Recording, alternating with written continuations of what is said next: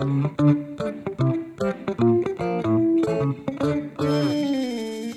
and welcome to Just a Guy and His Journey Back to God. Today is Silent Saturday.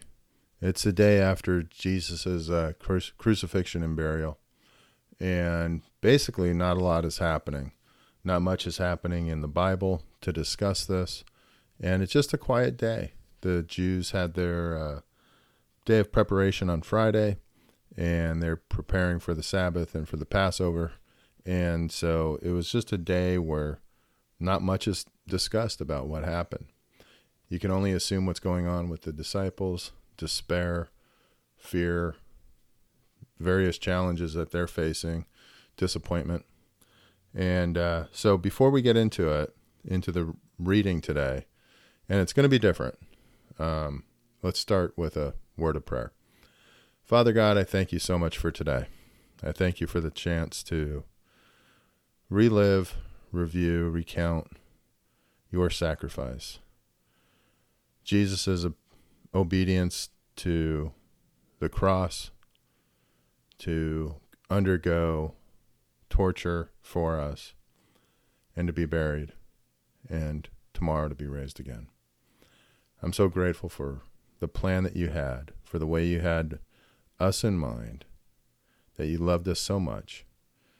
And so, Lord, I just lift up this time. I pray for this reading.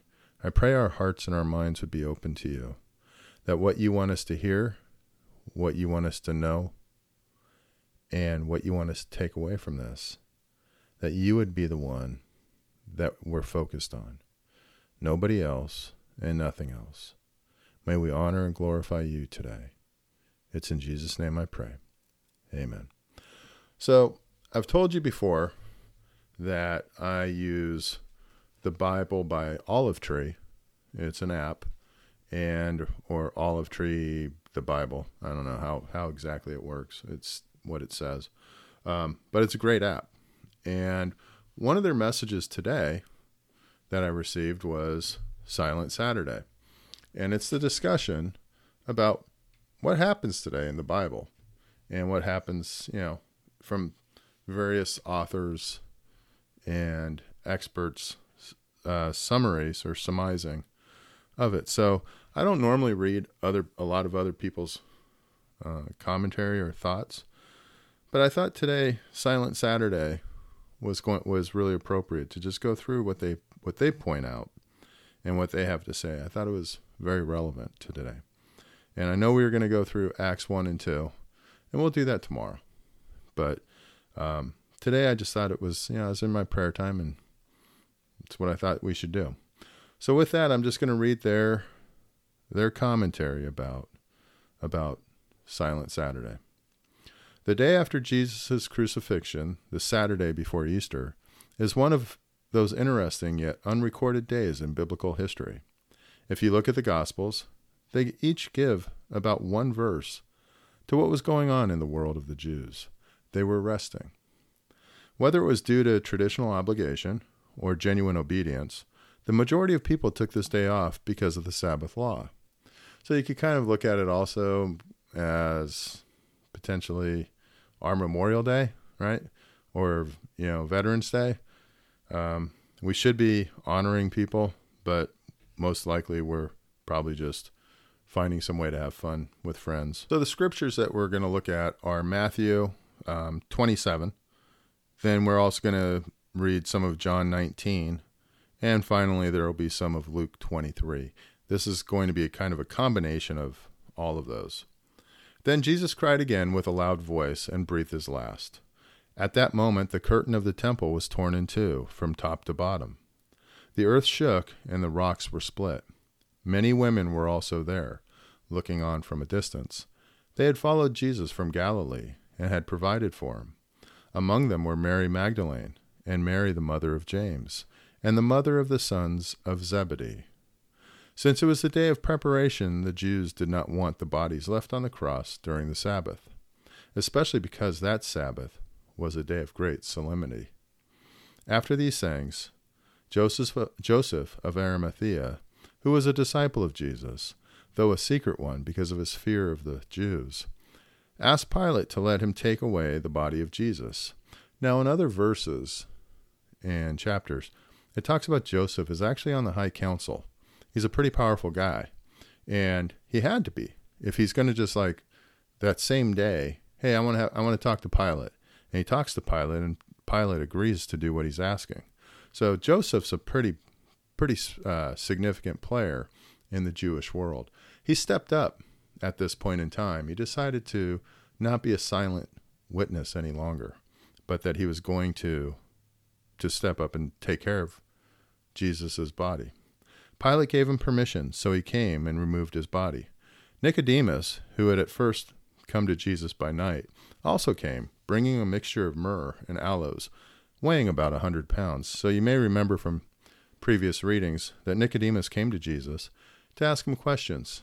And Jesus met him where he was at night, so that none of the other Jews, because again, Nicodemus is a person who's involved in the leadership of the Jews.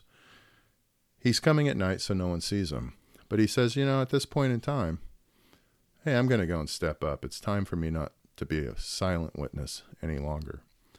They took the body of Jesus and wrapped it with the spices in linen cloths, according to the burial custom of the Jews. Now there was a garden in the place where he was crucified, and in the garden there was a new tomb, in which no one had ever been laid.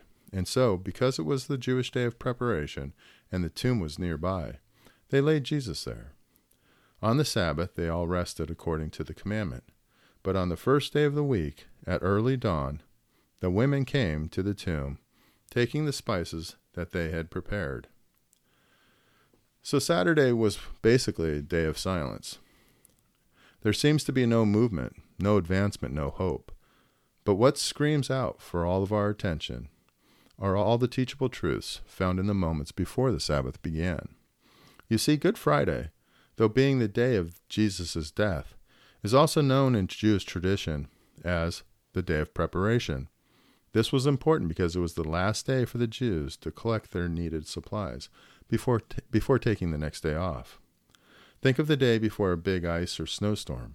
Everyone is running around town, stocking up their pantries and buying what needs to be bought. Rightly so, people are focusing on only one thing, prepping for the next day. So even though Jesus just died, the Jewish tradition demanded for the world to keep moving. This is why the Jews wanted to rush the removal of Jesus' body. They had things to do and people to see, and they definitely did not want his body on display during the Lord's day. But all while everyone, even the Lord's disciples, carried on their needed prep, two very unexpected people were boldly making their preparations, unexpected in that they were once closet believers. Yet in all four of the Gospels, the authors make sure to give credit to Joseph and Nicodemus for their care of Jesus' body. We know Nicodemus from a secret conversation with Jesus in John 3. But all that we know about Joseph is that he was a timid and fearful follower of Jesus who cared more about remaining safe from the Jews' disapproval than being a bold disciple. But here, both their silence and their fear seem to vanish. We see Joseph approaching Pilate to boldly ask for Jesus' body. Being a man of stature and influence, he was able to quickly receive this request. But think about this. If it wasn't for Joseph, the Lord's body would have been treated like that of a murderer, just thrown into a pile of corpses. But instead, Joseph is seen delicately removing Jesus from his cross, cleaning off his bloody body, prepping it for burial, and carrying him to a nearby tomb, a tomb that Matthew states is Joseph's own property. He takes his day of preparation and boldly focuses it on his Lord. But he is not alone. Nicodemus also decides to make his adoration for Jesus known, bringing expensive spices to aid in the burial process. And together they wrap the body in linen clothes, according to Jewish tradition. This is such a beautiful yet messy picture. Here are two random men doing the difficult work that would normally take many skilled hands, but no one else was present to help. Yet it was because of their preparations and bold obedience that the Lord's body was also ready for the day of rest, the silence of Saturday. though seemingly despairing, was given a ray of hope because of the complete change in heart that these men expressed. So, what was it that changed in the lives of these two? What brought them into such boldness? What enabled them to overcome their fears, their doubts, their selfish concerns? Honestly, I think that it was found in what Matthew records. Then Jesus cried again with a loud voice and breathed his last. At that moment, the curtain of the temple was torn in two, from top to bottom. At that exact moment of his death, as the assumed triumph of evil, something severe happens. The veil in the temple was torn. And for men who were leaders of the Jews, that would be a major event. You see, for years, the Old Covenant reigned, and in this system, a priest would go beyond the veil to make the sacrifice in the presence of the Lord, the Ark of the Covenant. Before Christ's death, no one but a priest could do the job. The separation of God and man was visibly seen when looking at the veil. Man is fallen and God is perfect, but in an instant, Christ, being the ultimate priest and sacrifice, died and the dividing wall was torn. This means that before Jesus' resurrection ever took place, there were already hints of his victory.